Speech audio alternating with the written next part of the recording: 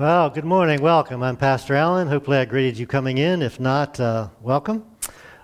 We teach in series around here, meaning I take a topic and talk about it for multiple weeks. We're in week 5 of Imagine Heaven, based on a book by the same name that came out in 2015, where a man took near-death experiences, about 1,000 of them, over 30 years study, and compared them with the Bible, and that's kind of what we're looking at. It's pretty exciting. So we're glad you're here. If you missed one or want to catch up on Facebook, you can actually watch the video on our website or the audio of these teachings. Didn't the band sound great this morning? I'm learning some new songs. Can't sing them until I learn them, but yeah, they sounded great. Appreciate that. All right, Judgment Day. Now, when you hear the word judgment, and if I ask you the question, are you a judgmental person? I don't know what answers you would say, but whatever your decision about that is, you just made a judgment, didn't you? I tend to be a person that tries not to be judgmental. I don't like judgmental people, but right then I've made a judgment, haven't I? So you and I make judgments all the time. We all do this. Some are serious, some aren't very serious. The question is, when and how do we make judgments? Because it's important to make judgments. Parents, you make judgments about who your kids hang out with, right? Exactly. So we make judgments. And then the other topic today is hell. Now that's a topic we don't talk about too much. We don't like to talk about because it's not pleasant. Did Jesus talk about it? Yeah, he talked about it actually a lot. So we'll look at something he said about it in a few minutes. So as we looked at these near-death experiences, it's kind of seemed like everybody went to heaven, doesn't it? So I asked that question, does everyone go to heaven? We hear all these, they see this person of light, and this person of love, and this beautiful city, and streets of gold, and we say all this stuff. But back in week 1, we said that 23% of these near-death experiences, these are people that actually died, no brain activity, and then they are resuscitated or brought back to life. 23% are reported as negative, which means there's probably twice that many, right? Because if you had a negative near-death experience, you're probably not going to tell anybody about it, are you? And in fact, some people probably just block it out. It's so horrendous, they don't want to think about it. So this topic, or these topics, may make you a little uncomfortable. I'm sorry about that. Hopefully you'll feel a little more comfortable after we're finished. So again, does everyone go to heaven? Just because this topic makes you uncomfortable, if you don't like it, there are other things that we don't like. It doesn't mean it isn't true, is it? Some of us like to eat fattening food, and we don't like the fact that it makes us fat, do we? We don't like the fact that bad things happen to good people. Well, we can claim as good people. Getting old. We might not like the fact we're getting old. There's lots of things we don't like, doesn't mean it isn't true. And so if you're a little uncomfortable with topics today, it doesn't mean they aren't true. And here they are. Again, the two topics are hell. We've been talking about heaven. Well, there are a lot more people who believe in heaven than they do in hell. But if there's going to be good, we would think there's got to be bad also. And then Judgment Day. Actually, we're going to talk about 2 Judgment Days. There are actually 2 different ones described in Scripture, and we kind of get them confused. And actually, one of the stories we're going to tell seems to encourage that. Actually, a story Jesus told. So, if there is a heaven and if there is a hell, how do you end up here instead of there? Or how do you end up in heaven? Well, some people believe it's by doing more good stuff than bad stuff.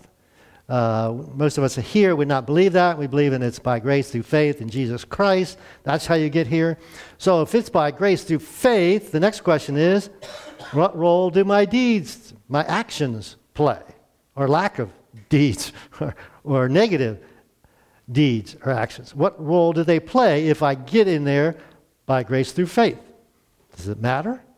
So I thought we'd start off here with maybe the clearest place I can find in the Bible that explains to us how you get in heaven, or how you get into a personal relationship with God. It's in Romans chapter 3, and we'll just go here. It's pretty clear, especially in these more modern translations, exactly what it says.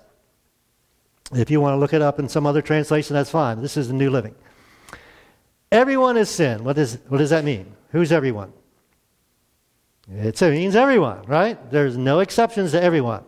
Everyone has sinned. So if you've got some grandma that you think is perfect, she's not perfect. All right? The Pope's not perfect, for Catholic background. Nobody is perfect. Everyone is messed up. Everyone has done something wrong, thought something bad, whatever, treated somebody unkindly. Everyone has done that. If you don't like the word sin, everybody's done something bad. All right? Consequently, we all fall short of God's glorious standard. Because what is God's standard? No sin. Perfect. All right? Kind of like in baseball or softball. Anybody have 1,000 batting average in softball this season? Nowhere near. Okay. All right. Kind of the same way with us in life, right? None of us get nowhere near 100%, 1,000, about 1,000 in life. That's God's standard. Once you messed up once, you can't ever reach 1,000. You can't ever reach 100%. It's impossible. 99.9, but you can't get there. And so all of us fall short. So it's universal. Everybody's included here. Nobody's exempt. So that's our unsolvable problem, right? That's our predicament. So I can't do anything about that. You can't do anything about that. So we get to the next verse. It says, yet God. So I can't do anything. So God decided to do something. Yet God, in his grace, that means he just wanted to be gracious. It was because we deserved it or we didn't motivate him to do this in any way. He freely makes us right in his sight. All right, there's no cost. It's free. He did it. He is going to make it possible for you and I to be made right in his sight, to be reconnected with him, because that sin separated us from God. He did this through Christ Jesus when he freed us from the penalty for our sin. Well, how did he free us from the penalty of sin? The wages of sin is death or separation from God. So how did he do this? Well, the next verse tells us. God presented Jesus as the sacrifice for sin. Payment had to be made, so Jesus paid the price. He didn't sin, so he didn't deserve to die, so he could die in our place. He paid the price, paid it in full. So people are made right with God. How? Or how can I do this? How do I get into heaven? Clear as can be. When they believe that Jesus sacrificed his life, shedding his blood. So it's an act of faith or belief or trust. All right? It's not more good things than bad things. You're thinking you're a good person. That's how you get there. All right? Pretty clear.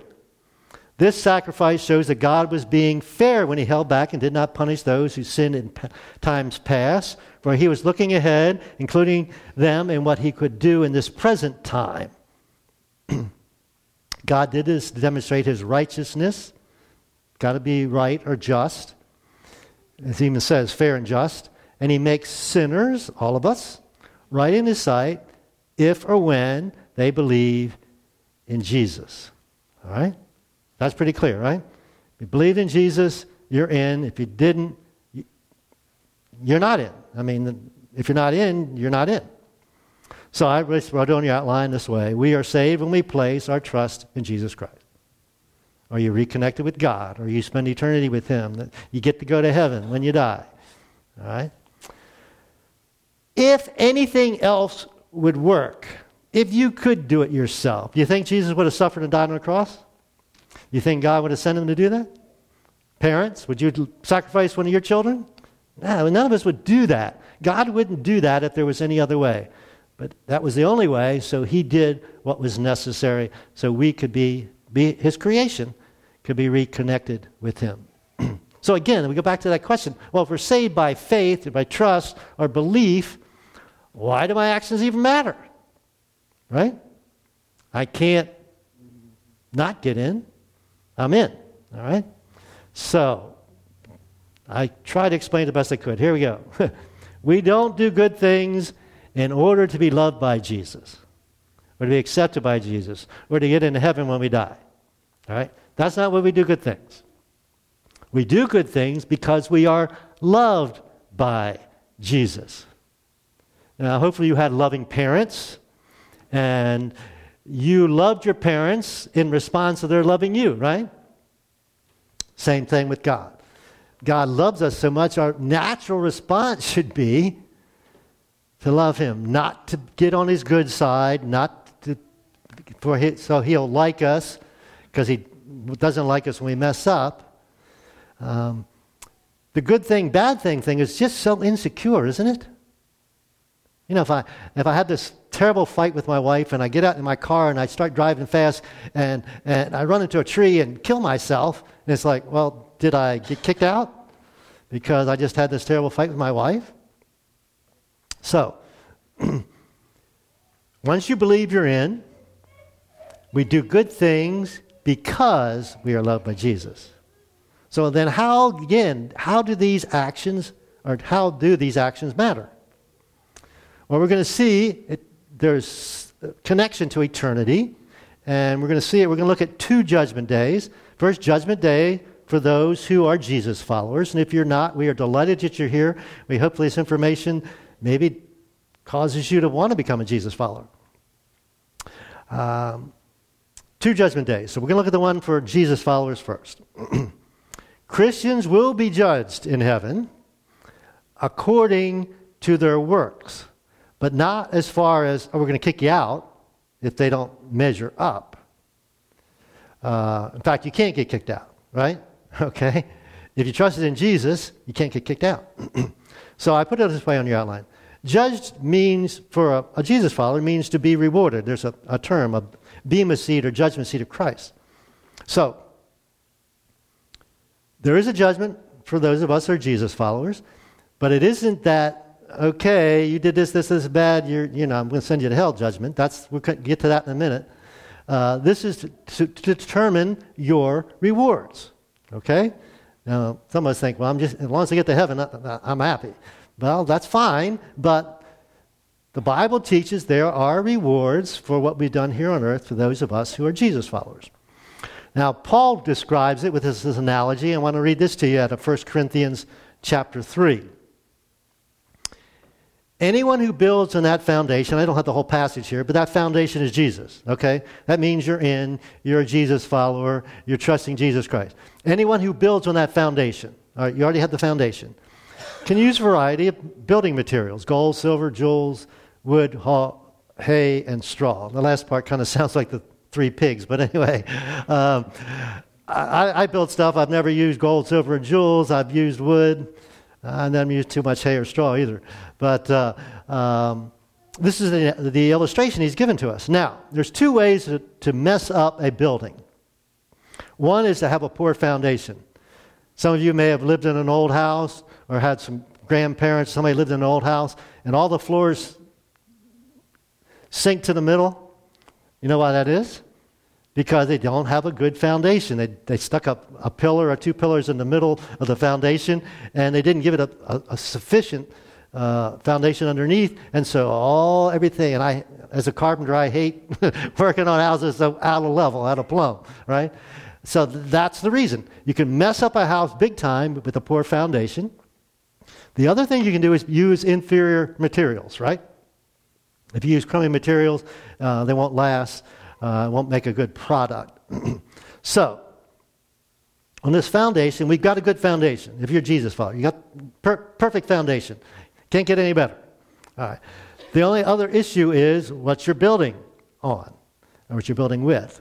So he goes on. He says, but on the judgment day, the Bema Seat judgment, those of us who are Jesus followers, fire will reveal what kind of work each builder has done. The fire will show if a person's work has any value. So you and I, spend all our days doing different stuff. Some of it has value. Some of it doesn't have value in eternity. All right? And in this analogy, then the stuff that doesn't have value is just going to be burned up, disappear. It's not going to be rewarded. Right? If the work survives, next verse, that builder will receive a reward. So, you stopped and helped somebody with a flat tire and helped them change it, and that was something that was deemed rewardable. Okay? So you get one check mark or whatever in heaven. I don't understand what the rewards are exactly. I just know this is what the teaching is. You will have rewards. But if the work is burned up, if it's something probably selfish, most of our selfish stuff probably isn't going to be rewarded, the builder will suffer loss, a great loss. The builder will be saved. You're on the foundation. You can't be kicked out. All right? You're saved. You're still in heaven. You're still with God. But like someone barely escaping through a wall of flame. So there's a principle here. Here's the principle. Those who are faithful with a little will be entrusted with more. And that leads to the parable, the story that Jesus told that kind of builds on this teaching of Paul. It's called the parable of the talents. That was a Greek measurement of money. And that's where we get our word talent. Like our band members, they're talented. I have no musical talent at all, even though my son was the only person up here. Got it from his mom. Didn't get it from me. Some of you have other talents. I have other talents. So that's where we get that word from this story. But this story is about judgment. So here it is. The kingdom of heaven can be illustrated by the story of a man going on a long trip. All right. The man in this story is God. He called together his servants and entrusted his money to them while he was gone. All right. Now, with talents, we think of abilities, right? One of the great resources you and I have is time. Now, none of us have all the same time. We all have the same time in a day, but none of us have the same lifespan, right? None of us have the same amount of money. None of us have the same abilities, right? All right. But God has entrusted in the time. We say it's my time, my money, my talents. But this says, whose are they? It's God's money, God's time, God's talents that he's given to you and I. Really important to understand that. So there's 3 different characters in the story. He gave 5 bags of silver to one, 2 bags of silver to another, and 1 bag of silver to the last. So some people get more than others. God can do what he wants, right? He divided up in proportion to their abilities, and then he left on his trip. So I've always believed I've got as much money as God can trust me with. All right? So if you're poor, maybe God can't trust you with very much money. Same thing with abilities. And possibly even with time, I don't know.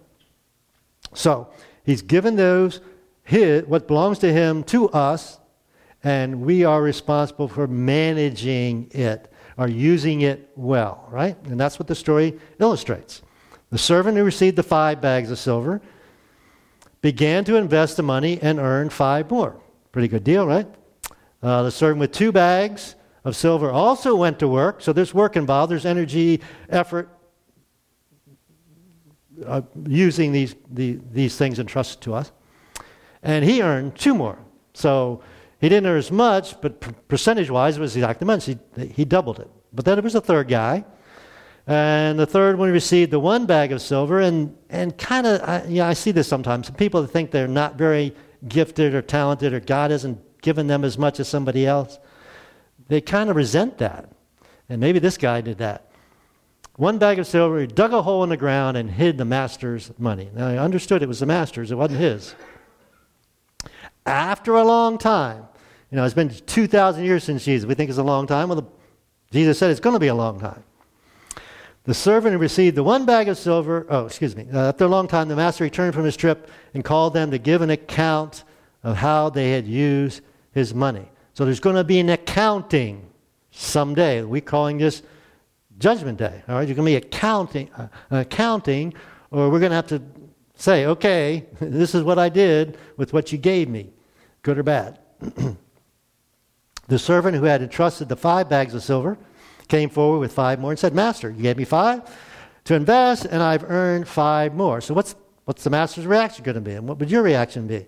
What would your employer's reaction be? Kind of the same thing. The master was full of praise. Well done, my good and faithful servant. You did good. You've been faithful in handling a small amount. Seemed like a lot, but he's categorizing it as small. So now I'm going to give you many more. Notice the word, responsibilities. Again, we're talking about judgment. Let's celebrate together. So there's going to be rewards for stuff that we have done of value. And part of that reward is somehow going to be more responsibilities. Now, I think of some responsibilities as being a burden. These responsibilities will not be a burden because it's going to be something that we celebrate together, right? So we get to the next guy. 2 bags of silver. Master, you gave me 2 bags of silver to invest, and I earned 2 more. What did the master say to him? Well, you should have made 5 like the other guy. No. What does he say? Well done, my good and faithful servant. The exact same thing. Pretty cool. You've been faithful in handling the small amounts, and I'll give you many more responsibilities. Let's celebrate together. Same deal. All right. So if you're a 2-talent person, it's not about how many talents you have, it's how well you use the talents you were given. Then we get to the third guy, and some of you know the story. Then the servant with the 1 bag of silver came and said, Master, I knew you were a harsh man, harvesting crops you didn't plant and gathering crops you didn't cultivate. I was afraid I would lose your money. I was afraid if I used my talent, somebody would make fun of me or I'd mess up. So I hid it in the earth. Look, here is your money back. Now, he didn't lose it, but he didn't use it. So what's the master going to say to this guy? Well, at least you saved it and gave it back to me? Nope. The master replied, you wicked and lazy servant. There's 2 basic reasons why this guy didn't use his talent. 1, he hated the master. He was harsh. Most of us don't like harsh people. He said, you're harsh. I hate that. The other is just lazy. And all of us probably at times have been lazy and not using what God has given us, right? He said, if you knew I harvested crops I didn't plant and gather crops I didn't cultivate, why didn't you deposit my money, at least deposit it in the bank? At least I would have gotten some interest on it. So at least, invest it enough to produce something of value. Then he ordered, take the money from the servant and give it to the one with 10 bags of silver. Don't know exactly what that means. And to those who use well what they are given, even more will be given. So that's the explanation of the guy with 10 getting an extra one. And they will have an abundance. But those who do nothing, even what the little they have will be taken away. Because we all have talents, times, and money. Now, this last part is kind of problematic, and I don't know exactly how to explain it. Now, throw this useful servant into outer darkness where there'll be weeping and gnashing of teeth. It sounds like separation from God, and that would be a mixing the analogy of the 2 judgments, and maybe that's what Jesus is doing. Or maybe it's just this sense of regret and wastefulness. So, Jesus, this teaching teaches us those who are faithful with a little will be entrusted with more. So if you even have a little, just be faithful, you'll be entrusted with more. So consequently, the decisions we make now with our time, energy, or money and talents form the foundation of your life forever. They're going to be rewarded or not in eternity. Okay, so that's the judgment of believers. What about hell? What about the judgment of unbelievers? Well, it's called the Great White Throne or Final Judgment, and we're going to read this passage from Revelation where John is describing this to us, and it's going to be referred to that Great White Throne. But here's my summation of it before we get there. Hell is not God's decision to live without you. God so loved the what? World. God so loved everybody. God desires that everybody come spend eternity with him. The death of Jesus pays the price for how many people sin? Potentially everybody's sin, okay? So it's not God's decision to live without you. God doesn't send anybody to hell, all right? It's your decision to live without God. We probably all met those people. Hey, I want to go to hell when I die because that's where all my friends are going to be. Well, no, you really don't. But they flippantly think that. So let me be honest with you. You're not a Jesus follower. I want you to rethink this morning. All right? That's part of my goal. So let's read the passage, and then we'll watch a video of a guy that experienced some of this, and then we'll have a song and let you go. The devil who had deceived them was thrown into the fiery lake of burning sulfur, joining the beast and the false prophets. So some of his followers. there they will be tormented day and night forever and ever. So those in heaven will be celebrating day and night, even though there's no day and night, this forever and ever. Consequently, the other flip side, it seems like it should be kind of similar, so it is. He said, I saw a great white throne and the one sitting on it, that was God, and the earth and sky fled from his presence, but they found no place to hide. So nobody can hide. Nobody can get out of it, all right? There's no missing it. I saw the dead, both great and small, standing before God's throne. Everybody's there. And the books were open, including the book of life, and the dead were judged according to what they had done, as recorded in the books. Now, there's some accounting and some books. I think in modern technology it could be on a computer, but anyway, they didn't have books 2,000 years ago. They wouldn't understand that. I saw the dead, both great and small. Oh, and next slide. The sea gave up his dead, and death and grave gave up their dead, and all were judged according to their deeds. All right, again, this is those that aren't Jesus followers, and the deed that they're going to be judged on is what? You're going to see all these sins, all these bad things, all these selfish things you've done, and then you have no excuse, right? What can you say? Yep, that was me. That's what I've done. And since you have not accepted the gift of Jesus to pay for all these sins, you will pay for them yourself. You will suffer for eternity. Then death and grave were thrown into the lake of fire, because in eternity, the new heaven and new earth, there's going to be no death, right? And no grave. The lake of fire is the second death. And anyone whose name was not found recorded in the book, if had not trusted Jesus Christ, they're thrown into the lake of fire. We're going to watch the video of a guy we've seen, the art professor, who actually died in his 30s in Paris, France. I mean, he's American, but he was visiting Paris. And he had a negative near-death experience. Fascinating. Listen to this, please.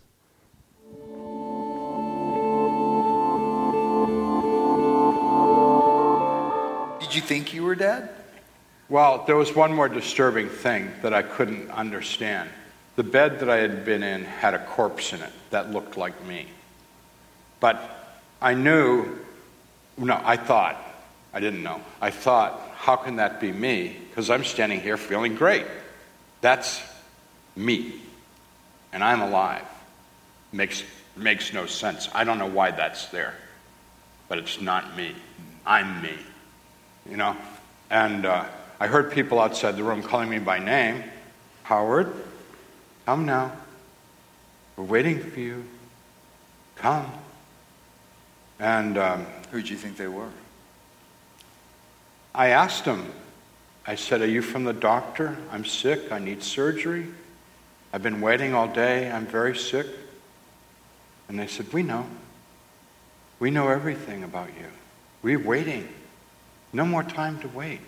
Come now. I mean, I'm trying to imitate their kind of syrupy, sweet invitation to me. So I'm thinking, okay, they're going to walk me to surgery. What else is new in this hospital? Of course you're going to get walked to surgery. Only the best. Only the best. Yeah.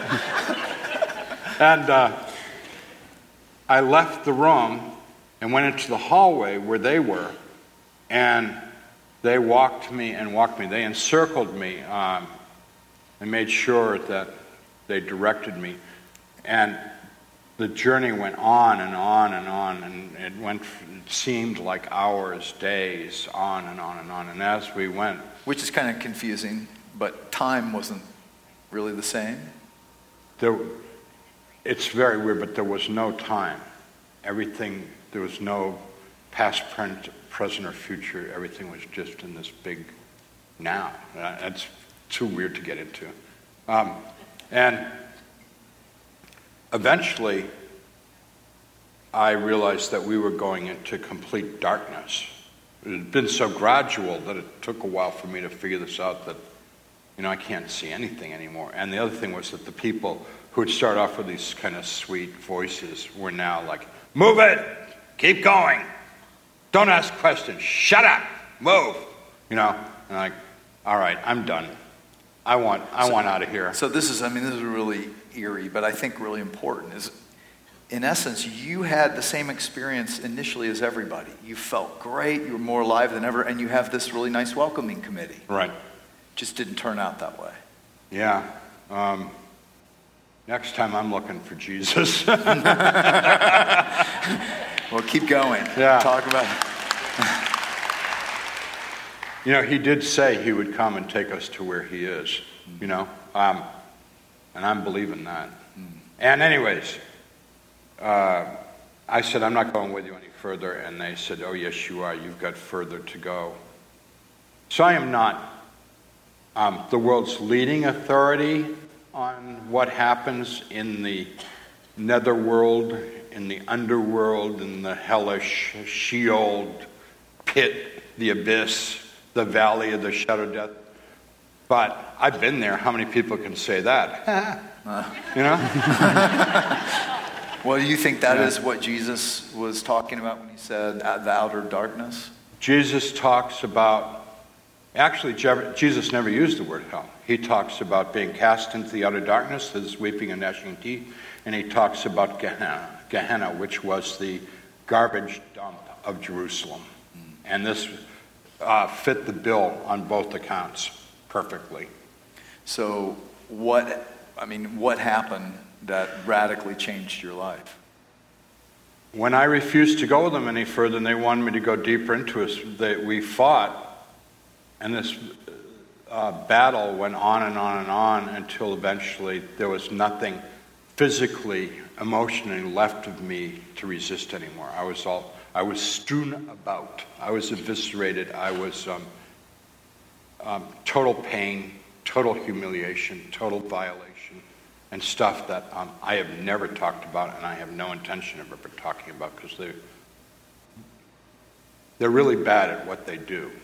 And I was about to say good at what they do, but there's nothing good about what they do. I mean, they're very sadistic. And I remembered in this place of complete hopelessness, which is the most profound about that place. But it's hard to describe unless if any of you've been there in a place of complete hopelessness. In that place, my memory remembered my childhood and, this childlike, simple trust and belief in a guy by the name of Jesus. And I had nothing except that little memory. And I remembered believing that and feeling that, and I went for it. You wrote in your book that you just remembered 3 lines of a song. Jesus loves me, la, la, la. That was it. Some woman gave up her Sunday morning to teach Sunday school. And I don't remember her, but when I go to heaven, I'm gonna kiss her hands and thank her. And I never gave that gift to my kids. I raised my kids as atheists. And they bought it hook, line, and sinker. And I've got to suffer with that for the rest of my life. Maybe not. Maybe we're not. Pray not. Yeah, we're going to pray. When I felt that Jesus loves me, I called out in that darkness, Jesus, please save me. I didn't mean to sound like a Baptist, but I did, And he came. You said you saw a pinpoint of light. Yeah, I saw that this kept growing like a little star, and it got so bright over me that it was like, it wasn't scary, but it was like, whoa, this light is like too bright. It's like, am I going to be consumed in this light? And when the light came over me, not only did I see how really horrendously disemboweled and disgusting and putrid I was, but hands and arms came out of the light, reached down, touched me, and all that gore dissolved away, and I was intact and whole again. And much more significantly was when those hands touched me.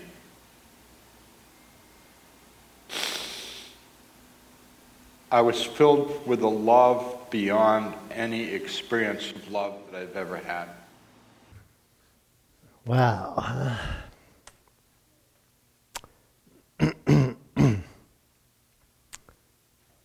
Hell is a real place. Separation from God, however you want to describe it. It's horrible. We want no one to go there. We don't want you to go there. Get our screen back up here, please. Hell is not God's decision to live without you. He doesn't want to live without you. It's your decision to live without God. So you, not we, but you are saved when you place your trust in Jesus Christ. Hell can be avoided. Let me pray for you, and the band will come with one final song.